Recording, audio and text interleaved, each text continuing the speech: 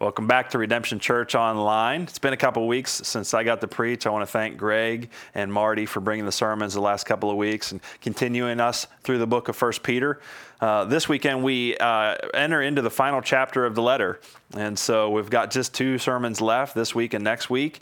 And as we've gone through this, I hope you've realized, like I have, or have experienced the way I have, some just really important and valuable lessons for believers today. And it's amazing how God's Word, this particular part of God's Word written 2,000 years ago, and yet so relevant and so applicable to what we experience today. We'll continue to have that experience, I trust, as we go through 1 Peter chapter 5. And today I want to read and look at 1 Peter chapter 5, verses 1 through 7.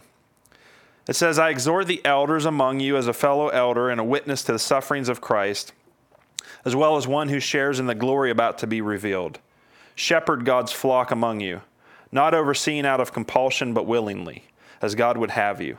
Not out of greed for money, but eagerly. Not lording it over those entrusted to you, but being examples to the flock. And when the chief shepherd appears, you will receive the unfading crown of glory. In the same way, you who are younger, be subject to the elders. All of you, clothe yourselves with humility toward one another, because God resists the proud, but gives grace to the humble. Humble yourselves, therefore, under the mighty hand of God, so that he may exalt you at the proper time, casting all your cares on him, because he cares for you." I want to break this passage down into 3 sections. There's 3 different instructions to 3 different groups of people. The first set of instructions is to the elders, and the instruction is to shepherd God's people. Elders shepherd God's people. Let's talk about a couple of things here. First of all, what are elders? There's 2 ways that the term elder is used in the New Testament. One is the obvious way to refer to those who are older, so folks who are further along in age.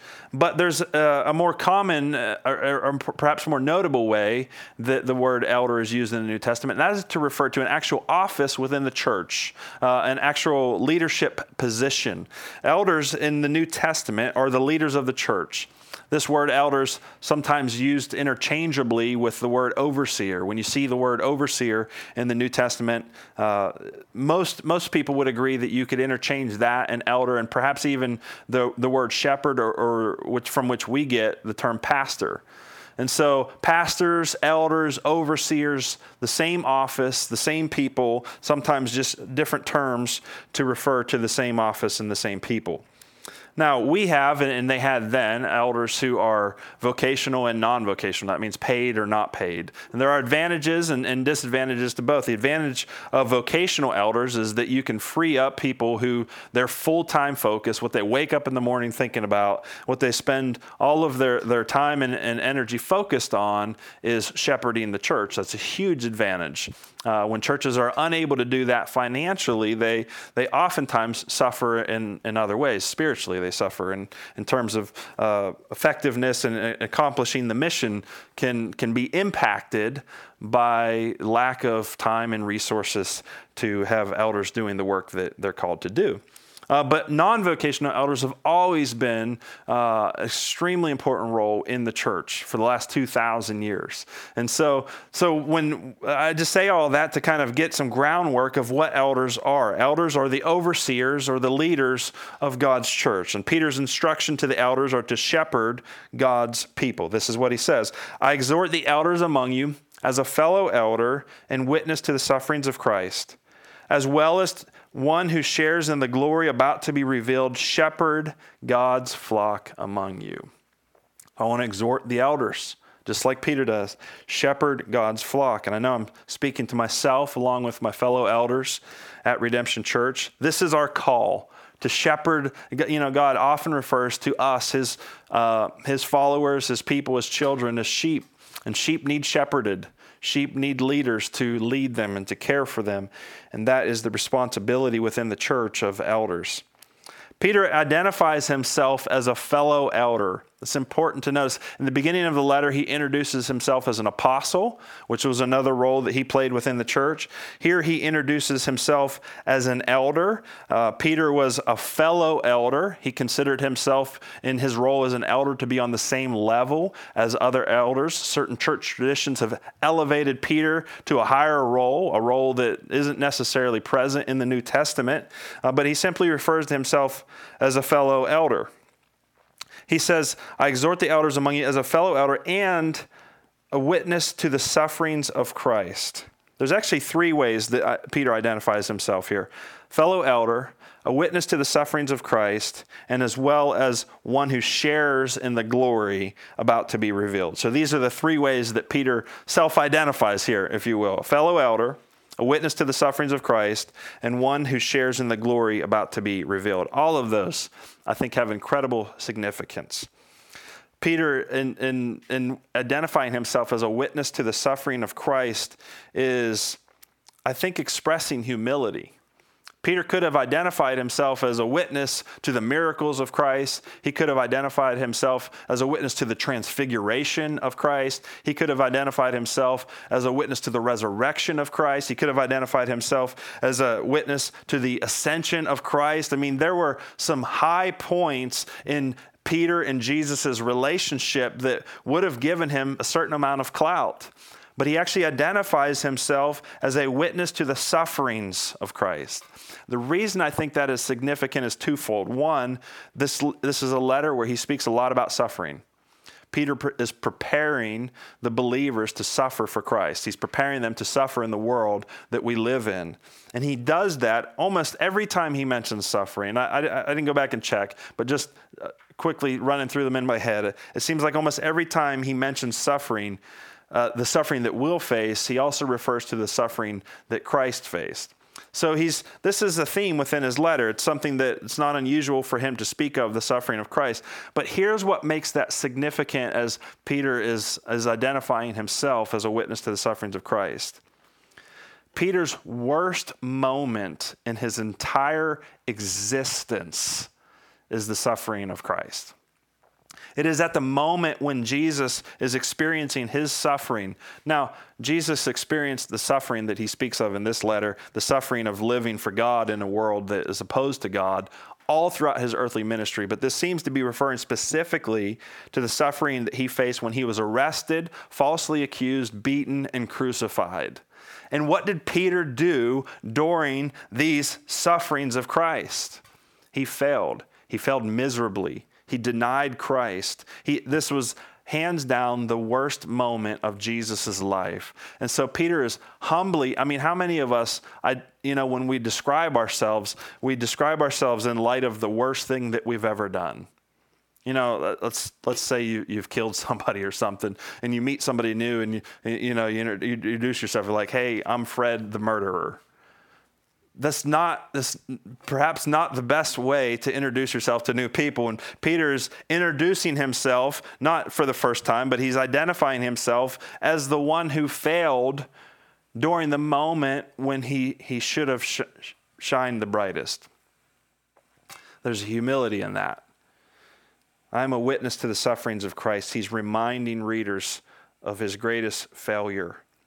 But then here's what's so beautiful and what I love about the gospel is he doesn't stop there. He's a fellow elder. He's a witness to the sufferings of Christ. But then he's also one who shares in the glory about to be revealed. And so on the spectrum of, let's say, goodness, here's Peter who says, hey, I'm the guy who failed Jesus at the worst possible time. Also, I'm one of the guys who's going to share in the glory about to be revealed. Only because of the gospel can our greatest failure yield and give way to our greatest glory, which is the glory that Jesus Christ will share with us at the revelation of Jesus. This is the beauty of the gospel, is that you can serve Jesus in spite of your worst failures, in spite of your worst qualities, in spite of the worst things that you've done with your life. You can serve Jesus, not only serve Jesus, but be one who shares in the glory that's about to be revealed. Because that is the nature of the gospel. It takes sinners who need redeemed, who need saved, and it makes us what the Bible calls co-heirs with Christ. We share in his inheritance for all of glory. I love that. I love the way Peter, the way he identifies himself here. A fellow elder. Hey, I'm writing to the elders in these churches, and I'm writing as a fellow elder. And I'm writing as a fellow elder who has both failed miserably, but who has also been saved, transformed, and redeemed by the work and the gospel of Jesus Christ. He says, I exhort the elders among you as a fellow elder, shepherd God's flock among you. Let's look at his instructions. There's 3 knots here. There's 3 things as you elders, as you shepherd God's flock among you, there's 3 things you don't want to do, or 3 ways to not go about that. He says, not overseen out of compulsion, but willingly as God would have you. So don't do the work of an elder. Don't shepherd God's flock. Don't lead in God's church out of compulsion. Or out of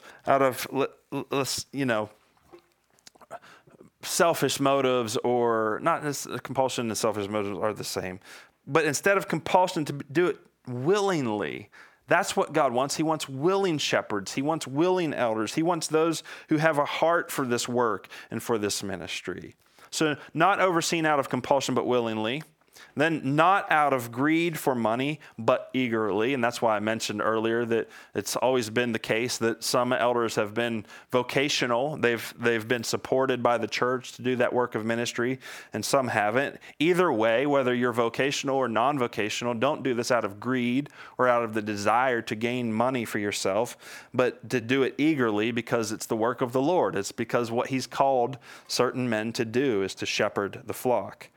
So not out of compulsion, not out of greed, and not lording it over those entrusted to you, but being examples to the flock. That phrase, lording it over, in the Bible has the connotation of those who are heavy-handed and pressure the people underneath them, who use their position and their authority to drive people instead of getting out in front of them and setting the example. And that's what Peter calls elders to do. Be examples to the flock. Live a life that if the people in the church were to imitate your life, and if they were to behave the way you behave, they would grow closer to Christ and bring him glory. And then he says, so he identifies himself as an elder. He gives this instruction for elders to shepherd God's people, and then he kind of adds some disclaimers there, like don't do it this way, don't do it that way, and don't do it that way, but instead do it this way. And then he gives this beautiful promise, and when the chief shepherd appears, you will receive the unfading crown of glory. And that's kind of in contrast to those who serve as elders or serve as leaders in the church out of compulsion or out of the desire for earthly gain or out of the desire to have position and authority. True elders that reflect the heart of the chief shepherd, Jesus, are ones who shepherd God's flock, knowing that the reward comes later. That the reward is that we get this unfading crown of glory, that we will share in Jesus' glory for all of eternity. That's the reward for those who shepherd. So that's the first instruction. Elders shepherd God's people. Let me just take a moment and say the church is in desperate need. Both Redemption Church and the church as a whole is in desperate need of men who will step up and lead in God's church, and who would do it in the way prescribed and described here in the Bible and in other places, that would do it out of godly character, that would do it out of a love for the church and out of a love for Jesus.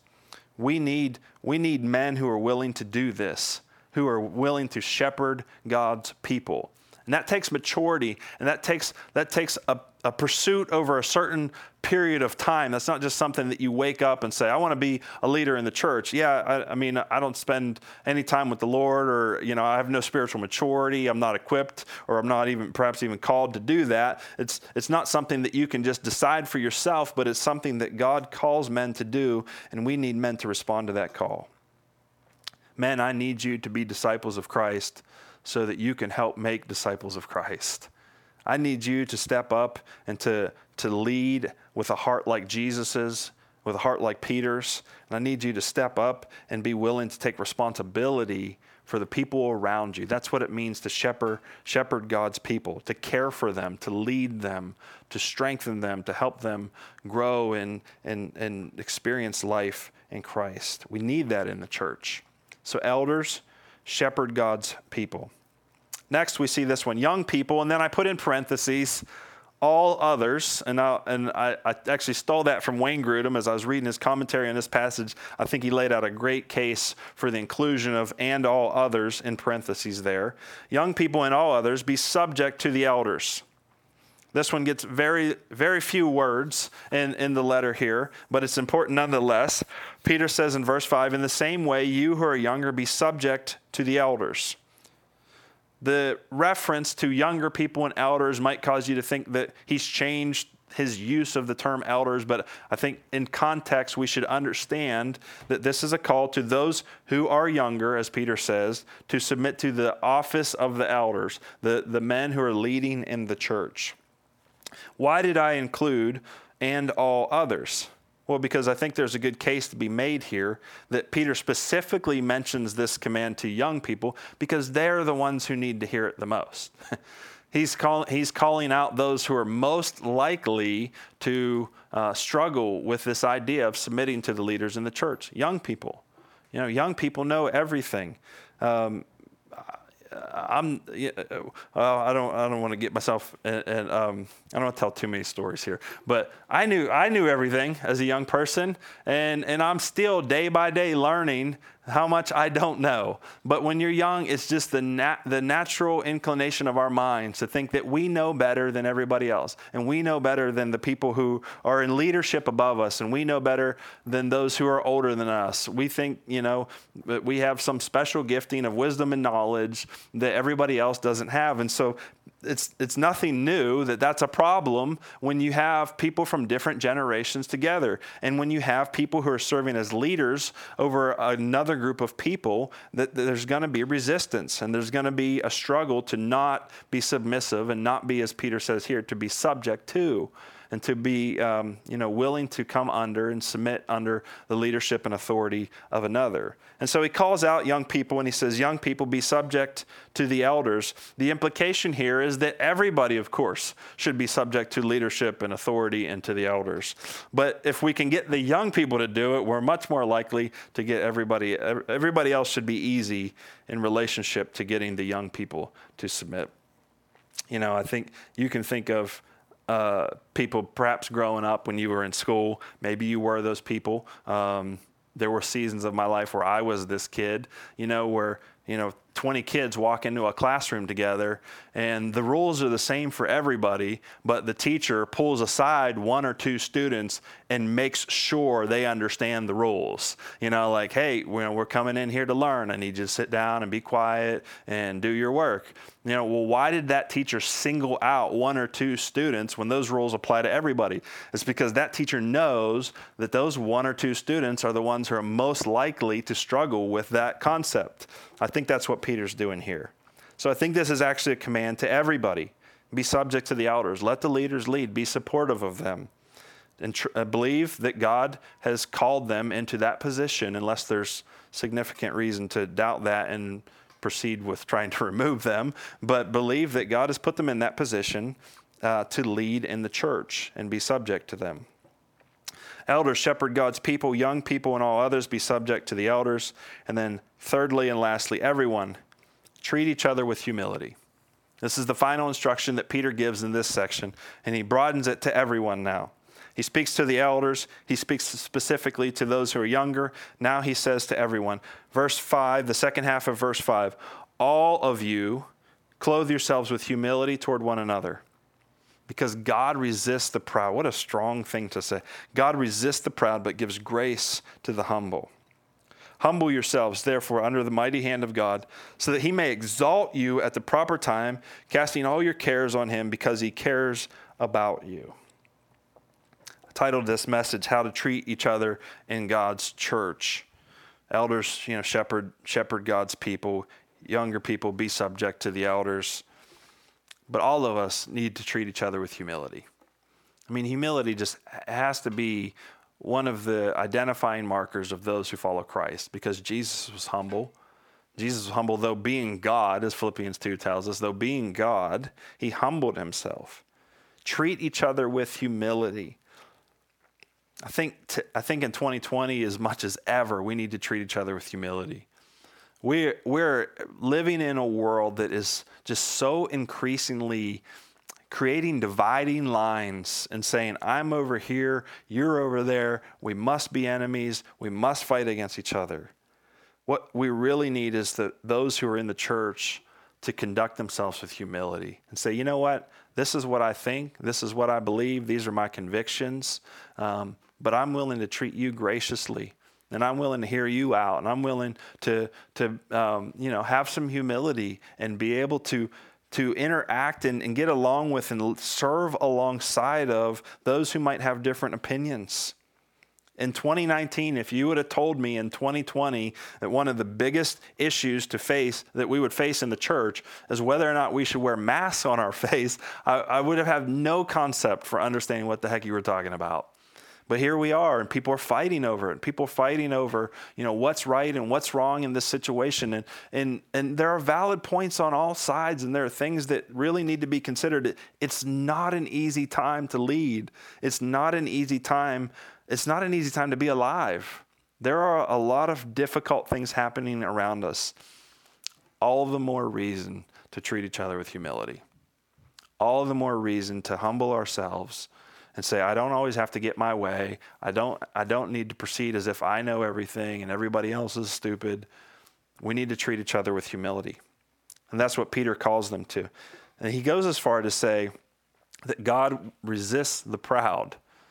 God is not on your side when you're proud, but he gives grace to the humble. If we want to receive God's grace, we must walk in humility and treat each other with humility. Clothe yourselves with humility toward one another. Clothe yourself. Put it on, just wrap it around you like a garment. Wear it like it's clothing. Treat each other with humility. Then he says this really cool thing. Very, very famous, well-known verse here in 6 and 7. Humble yourselves, therefore, under the mighty hand of God, so that he may exalt you at the proper time. And then he says, casting your cares on him because he cares for you. Why this command to cast our cares upon God and this reminder that he cares for us in the midst of this section on treating each other with humility? It's because the biblical idea of humility is to count others and to treat others as more important than ourselves. We get this from Philippians chapter 2. Paul wrote in Philippians chapter 2, verses 3 and 4, do nothing out of selfish ambition or conceit, but in humility consider others as more important than yourselves. Everyone should look not to his own interests, but rather to the interests of others. What does it mean to conduct ourselves with humility? It means, first and foremost, to do nothing out of selfish ambition or conceit. To not pursue my own good, but to pursue the good of those around me. Everyone should look not to his own interests, but rather to the interests of others. That is the biblical definition of treating each other with humility. And Peter knows that. That's what he has in mind when he says, all of you, clothe yourselves with humility toward one another. And that's why he goes on to say in verse 7, casting all your cares on him because he cares for you. Because the biggest question that we have, if we're going to walk in this biblical model of humility, if I'm going to treat everybody else's needs as more important than mine, who's going to take care of me? That's an important question, one that should not be ignored. We might be ashamed that we think it or that we ask it, but we shouldn't ignore it. Peter's answer is God. God is the one who's going to take care of you. That's why he says, casting all of your cares on him because he cares for you. When we treat each other with humility and when we walk in the humility as it's defined for us here in Philippians chapter 2, God actually takes care of us. When we take care of others, when we look out for the needs of others, when we put what they need, not our own interests, but rather the interests of others in the forefront of our minds and say, who can I serve today? Who can I care for? Who can I help today? Then God is the one who's going to take care of us. And if I could just suggest that God is like a lot better at caring for us than we are at caring for ourselves. I mean, we waste so much time and energy trying to meet our own needs and trying to care for ourselves. And I'm not talking about caring for your body and your soul and your emotional state. I'm not talking about avoiding self-care. I'm talking about this idea of humility, to treat others as their needs come before yours. When we do that, God comes in and he cares for us. God gives us the rest that we need. He gives us the restoration that we seek, and he cares for us. That's pretty good motivation to treat each other with humility, to know that when we do that, God's response is that he's going to care for us. So that's 1 Peter 5, 1 through 7. 3 groups of people, 3 instructions. Elders, shepherd God's people. Young people and all others, be subject to the elders. Everyone, treat each other with humility. As we continue to live out our lives here, as we've mentioned in this sermon series, the title of the sermon series, as strangers on the earth, as we seek to live in a place that's not our eternal home, that's a temporary place, but that has great purpose and requires great intentionality on our part, let's pay attention to Peter's instructions on how we should live. Being subject to those who God has placed in positions of authority over us, as he's mentioned several times throughout this letter, but also to treat each other with humility, to clothe ourselves with humility towards one another, knowing that God resists the proud, but he gives grace to the humble. All the while being reminded that as we saw in Peter's way of identifying himself of the gospel message, that even though all of us have sinned and done things that we're not proud of, that we ought to be ashamed of, and that we deserve punishment for, the gospel is that Jesus Christ died for us. And he makes us, as Peter says, one who shares in the glory about to be revealed. That's the good news of the gospel. It was good news to Peter, and it should be good news to us. Let's pray. Jesus, thank you for taking sinners and making them saints. Thank you for taking those who are unworthy of your glory and making us co-heirs with you. Ones who are going to share in the glory that is about to be revealed. What an incredible act of grace. You are the true example of humility. For you came to this earth putting our needs above yours and setting an example for us in what it means to walk in humility within the church. God, help us to grow in that. Help us to live that out and to embody that much like you, our Savior, have. And help us to love each other through these difficult times. Help us to be light to the world around us. We pray that you would bring glory to yourself and grow your church in Jesus' name. Amen. All right, well, thanks for joining us. Let's continue with one more song of worship before we close.